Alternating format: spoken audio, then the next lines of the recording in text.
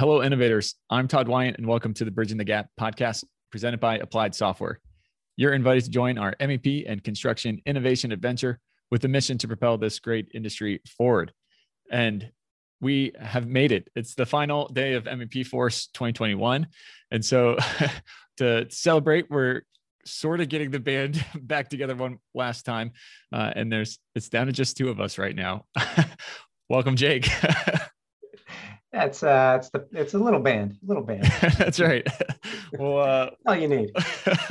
We'll do a reunion tour later, I guess, with the full crew. But thanks for being part of it again.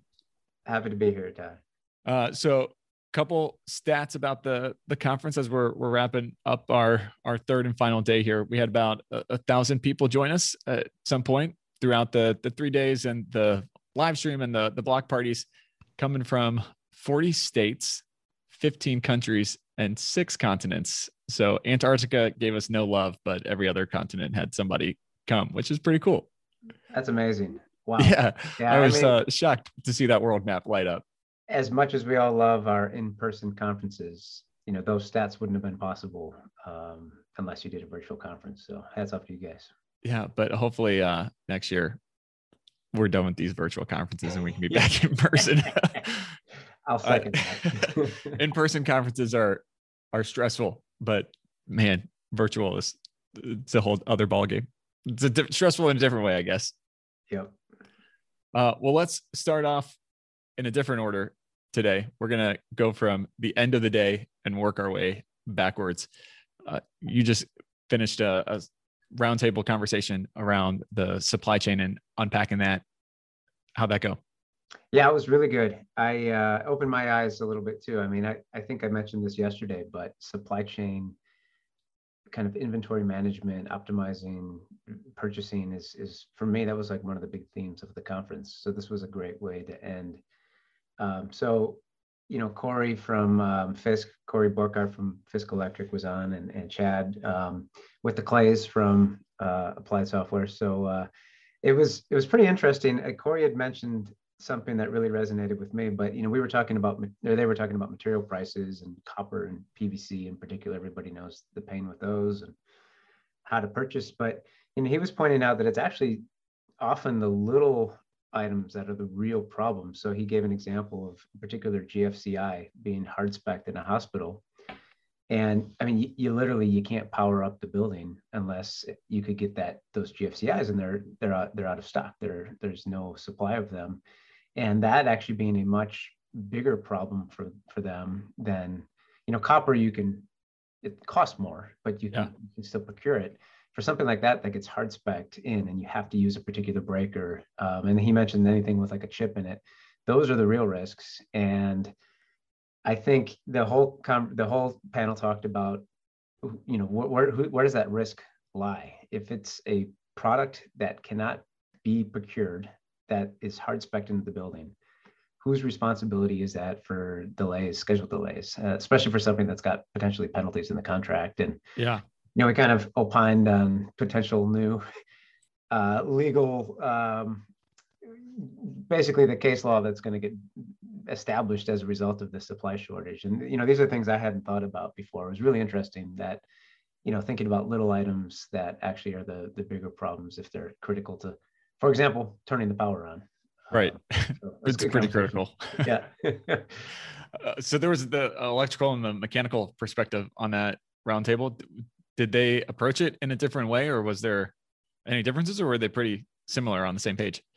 I think the general theme of getting a model that's got more content, detailed content to do purchase orders and BOMs and really material forecasting, both of them was critical.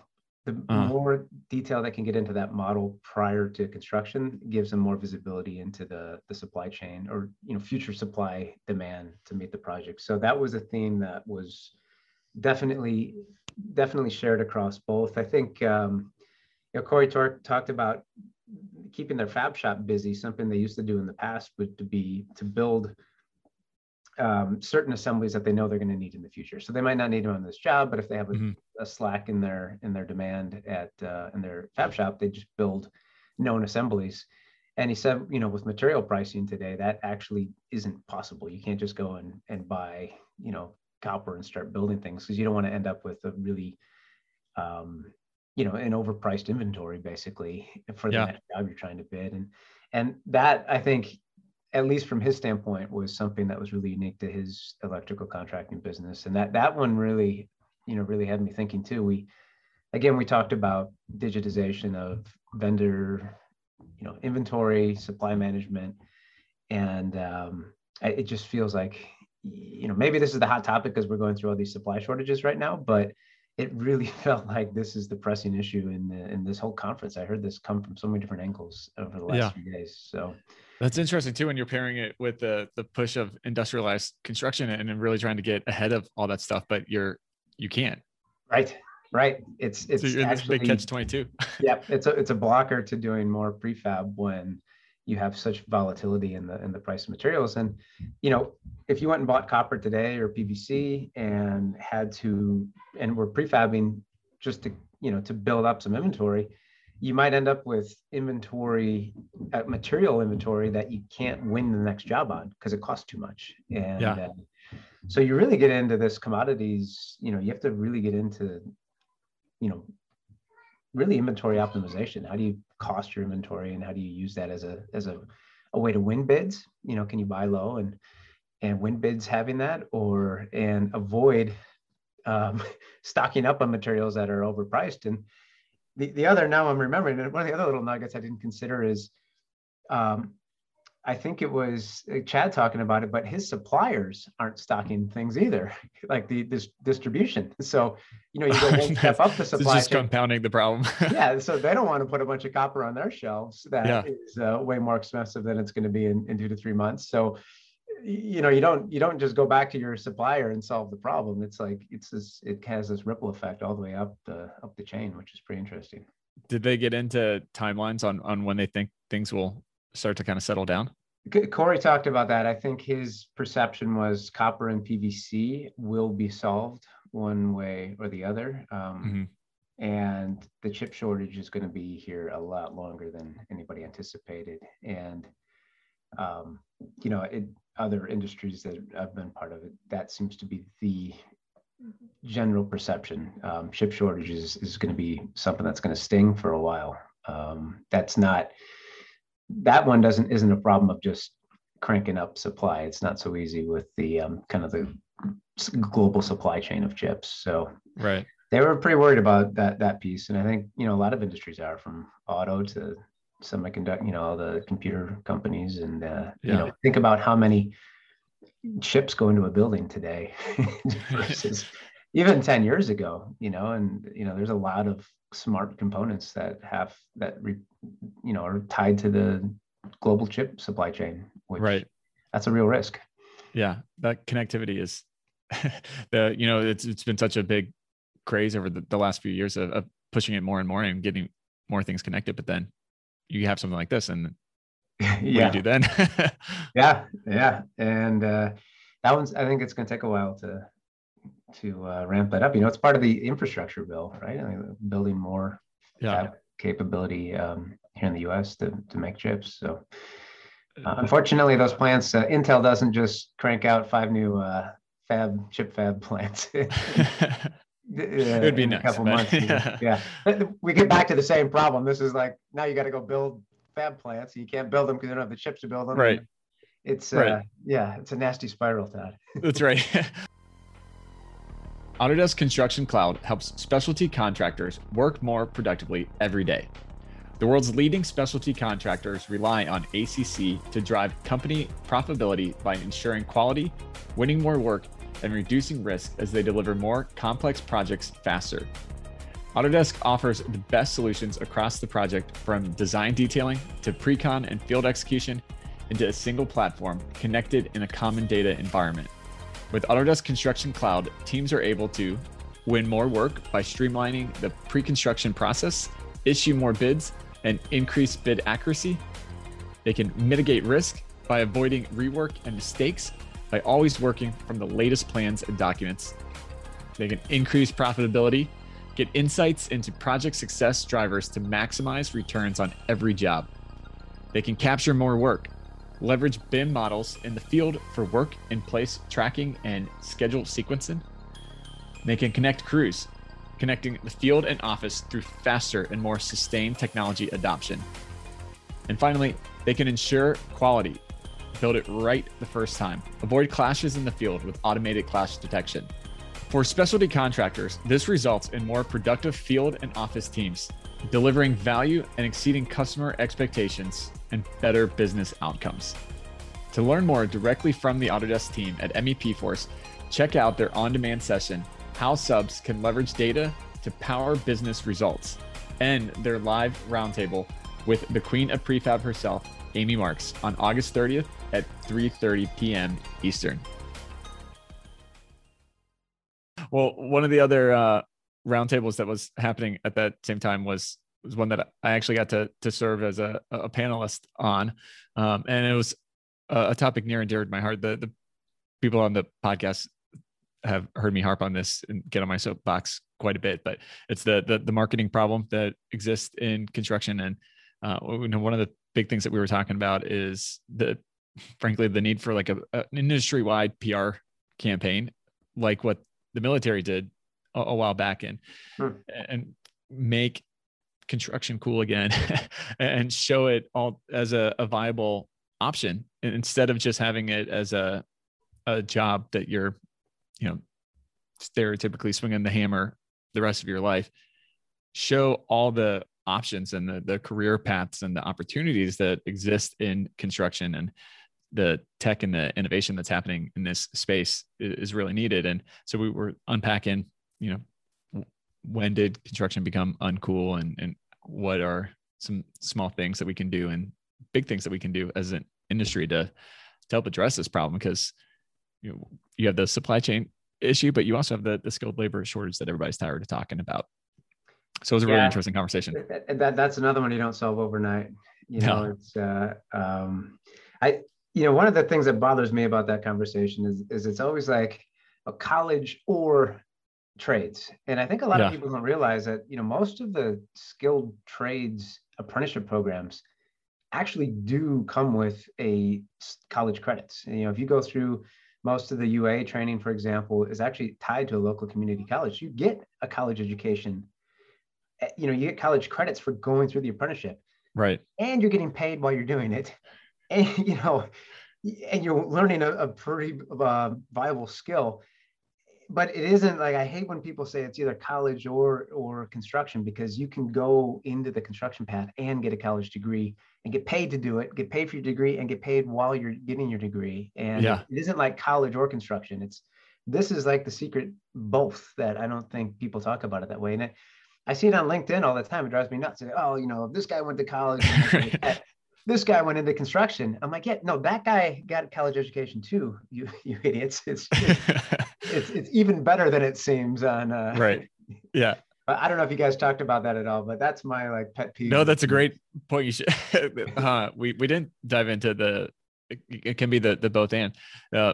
We centered a lot around the awareness of it, of just talking about it. The construction has been so passive in letting other people kind of define the narrative of what the construction industry is and what you do in construction, that as a whole, construction doesn't take ownership of telling the stories of what's happening. And when they do, they're telling the big flops and failures. And that's an easier story somehow for construction to share than the more positive, like, this was a success, this was a win.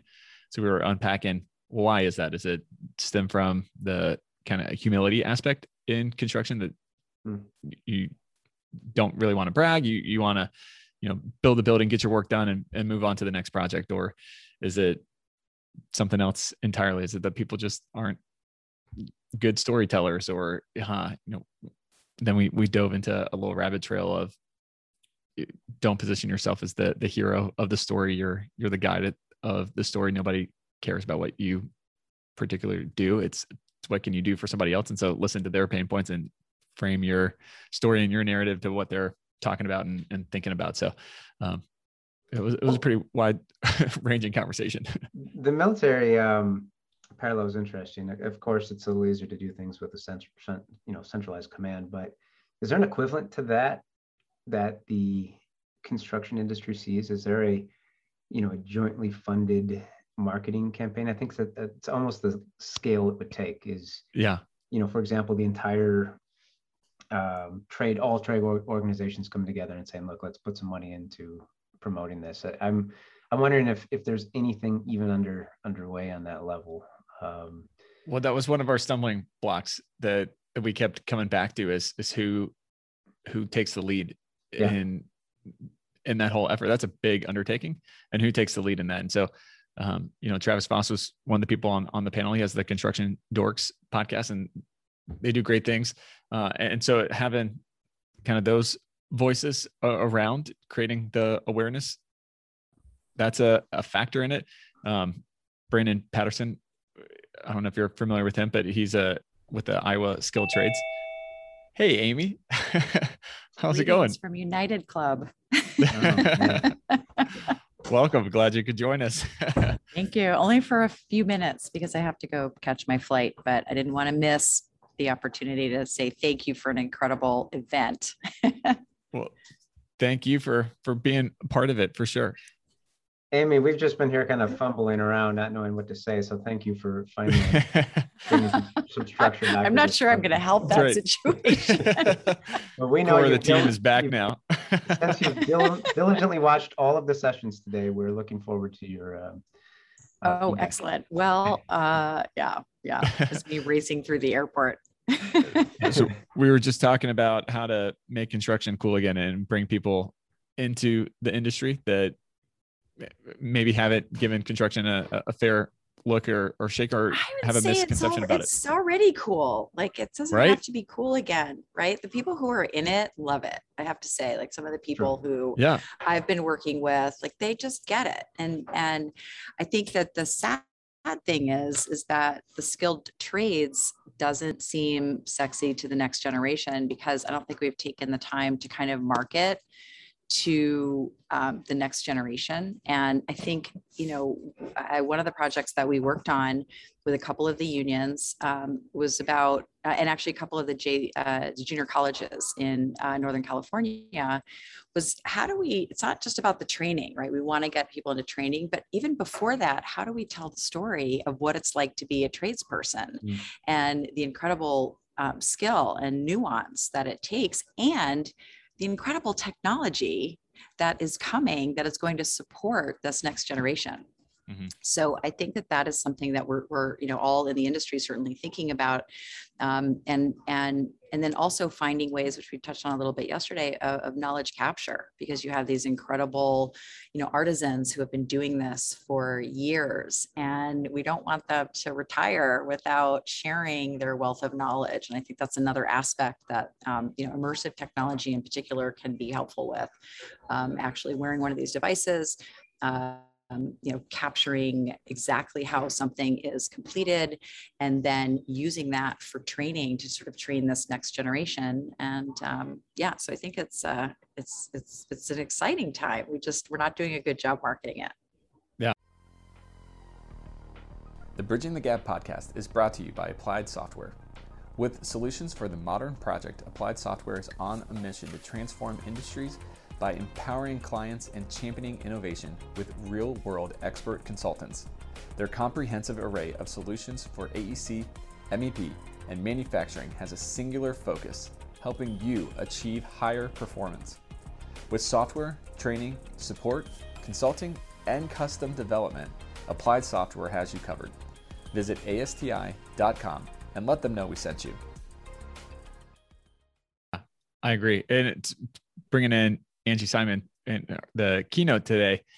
She shared about what she's doing with, partnership with SMACNA as well, on helping to reach out to the next generation and bring in a more diverse crew into the industry. Amy, wondering from your vantage point, how, you were just talking a little bit about it there, but how do you really convince and create that kind of compelling narrative of this is the industry to be in for people that may not have really given construction a second. Yeah, I mean, Angie said it clearly, right? We need more women and minorities coming into construction. And I mean, how do we do that, Amy? Well, I think it's you know, every woman, you know, I'm a big fan of Amy Marks, as you know. We talked about her last night at the event. You know, being able to see people of color, being able to see women, being able to see people across, like, you know, every walk of life, and then having those, you know, people that others can identify with, right?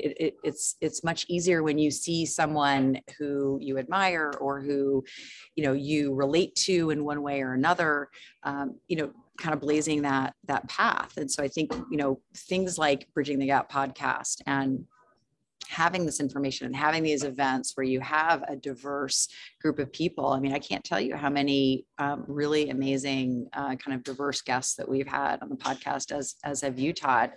And I think we just, you know, we need to do more of that. But actually at the, you know, kind of high school and the trades level, we worked on a project around welding, like teaching welding in virtual reality.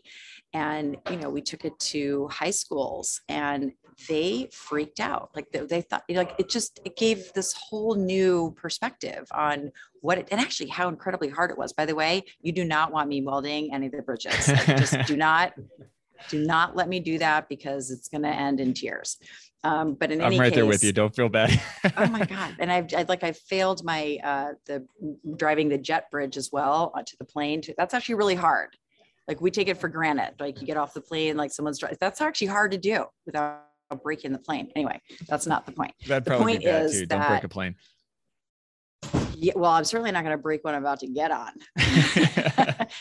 That's the beauty. That's the beauty of all this training in virtual environments. You can learn what you're good at and what you're not good at, which is sometimes more important. But I think that, you know, yeah. The program that Allied, you know, Angie's company and Hermanson put together, that, you know, that was pretty inspirational. So they brought in the high school kids for I guess they called it an internship, but, you know, they had them go and they, you know, soldered copper and they bent sheet metal, and they, you know, it was a diverse group of high school kids. And, you know, her vision was to try to roll that out to, I think she said, you know, 40 companies who did an internship like that. Or they called it a camp. That's what it was. Yeah, like summer camp. Summer camp. So, you know, for high heavy school metal kids, summer camp. Yep. And they opened up their shops. And they're like, wait a minute. Yeah. So, where's Iron Maiden? I think I signed up for the wrong one. Yeah. So Western Allied, Angie's company, and Hermanson both opened up their shop, and they ran a summer camp for high school kids to come in. And they didn't just, you know, sit around and learn about BIM or whatever. They actually got in there. And, yeah, they did soldering. They cut copper, soldered it. They folded, you know, the bent sheet metal to build a little toolbox. Like that to me is going to grab some kids that didn't think about getting into the trades and say, holy cow, this is kind of cool. I can use my hands and you know, create and innovate in a whole industry career that I didn't even know existed. Like, you know, how many high school kids even know what a mechanical contractor does, you know? And so I thought that was a great hack to try to help solve these problems. And congratulations to Angie. And companies should invest in sponsoring these types of programs, municipalities. You know, a lot of the at the state level and at the city level, there are a lot of programs, you know, that not only sort of support local businesses and local industry, because they don't want companies leaving, but we have to think of this next generation workforce. And it's a simple thing to do. It's not that expensive to have these events where you are showing the art of the possible to the next generation. And by the way, everybody wins, right? If you connect with just a handful of those kids and they go into the trades and they become your next workforce, I mean, that is money well spent for companies, you know, who are thinking about, you know, what transformation is. Transformation, you know, isn't always about technology. It's the human factors are changing pretty dramatically, and you can't lose sight of that. And at the end of the day, technology is still about human factors. It's all about human factors. Oh, for sure. I liked one of the things that Angie said. They had, I think, like 30 or something kids go through the summer camp. And she said, if only even 2 or 3 end up in the trades, she considers it a big win. Absolutely. Such a great perspective on it, that you're not going to get all 30 of those into the trades, but even exposing them, and then they're going to go home and tell their friends and family, hey, this was actually pretty cool. I didn't know that you could do this in the trades, or, I think that ripple effect becomes a tsunami eventually. Yeah, absolutely. So my plane is boarding, and it is one that I did not drive the jet bridge into. So I feel like it's okay for me to get on it. Safe travels, Amy. Thanks so much for dropping by. Thank you guys for having me. It was really fun, and what a fantastic event. And get actually to meet everybody IRL last night was really exciting. So thanks so much. Yeah, thanks. Safe travels, Amy. Take care. Bye. So long. So one of the other kind of themes, Jake, that Angie kind of pulled was talking about the past challenges throughout the last 20 years that the industry has faced, starting back from 9/11 and then I like that. I thought that was a really cool of an inspiring message kind of wrapped up of, we've gone through stuff before, we've gone through hard times before, but construction continues to rise up. Yeah, it was, and I think the way she framed it was kind of interesting, taking those ups and downs to optimize the ups to really optimize your processes. She talked about learning how to become lean and mean as a contractor. And you need to, on the upswings, you need to focus on that, so you're there for the downswings. Where you can lean out, where you can, when a decent amount of your backlog dries up, how do you keep your business viable, indestructible, one might say. And I think that's a very real... Gryffindor for weaving in the theme. But I think that's a very real strategy that needs to happen, to think about indestructible long-term businesses. You can't be worried too much. I mean, you have to focus on making profit on the jobs you're on today. But if you're not looking at optimizing processes and figuring out how to become lean, or know where you can lean out, you can't, if you don't think about that during the times of rest or the good times, you're not going to be able to act fast enough when the floor drops out. Well, it's too late. Once it starts turning down. She said that pretty directly. And I thought it was, it was a message that's probably good to hear, because depending on what sector you're in right now, a lot of people, this is a good time right now. You can't, there's plenty of construction work, but what's around the corner, and are people taking this opportunity to lean out their business now, even though it doesn't seem like you need to right now? Yeah. Lean out when the risk is smaller. Obviously there's always risk, but if you're leaning out while you're going in a bit of a nosedive, the risk is a lot higher. A lot harder. If you don't do it right. Yeah. A lot harder to know where to cut back and where to, where you've got ability to be aggressive. So, Angie's been through. She's spoke with authority. I mean, she talked through 9/11 and everything that the industry's gone since then, and that was really good. I enjoyed that history trajectory and what it meant to her business. Yeah, nice. Any other takeaways from her talk, or MEP Force in general, as we start landing our plane as Amy's plane takes off? I mean, the other piece she talked about was prefabrication, and just the need to de-risk parts of their business by learning how to prefabricate, both from a safety standpoint and variability standpoint on job sites. So that's certainly a conference theme, Todd. We've heard that from 9 different angles in this talk, or in the 3 days in the course of the conference. So I don't think that was a surprise. I think after hearing a lot of different people talk about prefabrication, it isn't a silver bullet. And I think that's what we're, like we mentioned, Corey. Well, it's not a destination. I think that's where people get tripped up. They think, oh, I'm prefabbing, I'm mission accomplished. Yeah. There's a lot that goes into that. And it's a complicated process of continual improvement. It's not a destination. It's a journey for sure. Yep. So it was a good 3 days. You guys pulled together some fantastic materials, and excited to go back and watch some of these that I missed or was double booked on. So I'm sure over soon they'll all be available. Is that true statement? Yeah, all the classes will be available on demand. Today's will be available tomorrow, but by the time people are listening to this podcast, they should be up and running, available on demand. So yeah, we took at Dado, we took the conference materials and have added them to your Dado project. So if you everybody here at the conference got a free Dado license, you can log in and search for any of those conference materials, presentation materials. Those are all available now as well. And of course, Todd and the Applied Software team would love more feedback forms filled out. We have a whole bunch of them. So thanks to everybody who did that. But I'm sure the more data you have on how this conference went, the better the next one gets. So absolutely. That's still open for anybody who has time to go in and complete another feedback form. Awesome. For those that don't know the structure or the logic behind it, what do you mean that you can search the slide decks and everything? So we, Dado is a search engine. Effectively, we typically are used on project documents, like drawings and specs and submittals and RFIs.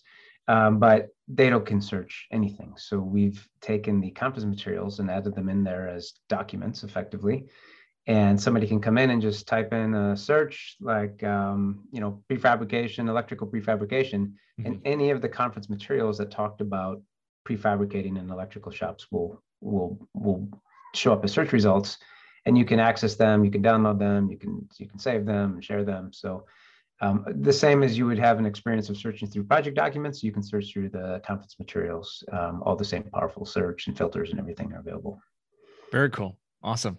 Well, Jake, thanks so much for being a part of MEP Force on this podcast, and big thanks to Dado for helping make this a successful event. Hey, it was all you guys. Nice work. It's been a pleasure to be part of it, and looking forward to more of these in the future. Thanks, Todd. Sounds good. Now it's time for me to go home and sleep. Yeah, that's a good idea. Thanks for listening to this episode. If you are interested in learning more, you can visit our sponsor, Applied Software, at ASTI.com for more information. You can listen to this podcast anytime by simply going to Apple Podcasts, Spotify, or wherever you listen to podcasts. Also, be sure to check out our website, bridgingthegappod.com. As always, I'm Todd Wyant, thanking you for joining us on the Bridging the Gap podcast. Keep innovating. Bridging the Gap is directed and produced by Todd Wyant, edited and produced by Eric Daniel. Bridging the Gap is an Applied Software production. Copyright Applied Software 2021.